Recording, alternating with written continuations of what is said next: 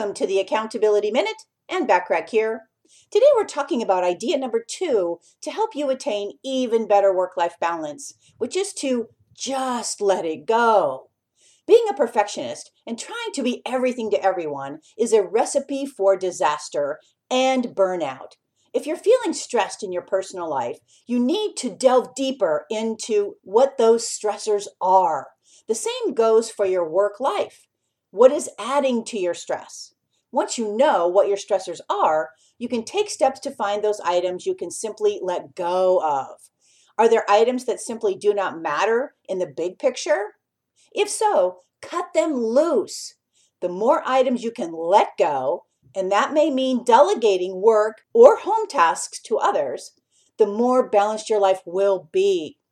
Tune in tomorrow for idea number 3 that can help you have even better work-life balance. Want more from me, the Accountability Coach? Well, subscribe to more high-value content by looking for the Accountability Coach podcast, which of course can be found at accountabilitycoach.com, as well as on most podcast platforms and in most English-speaking countries. I appreciate you listening.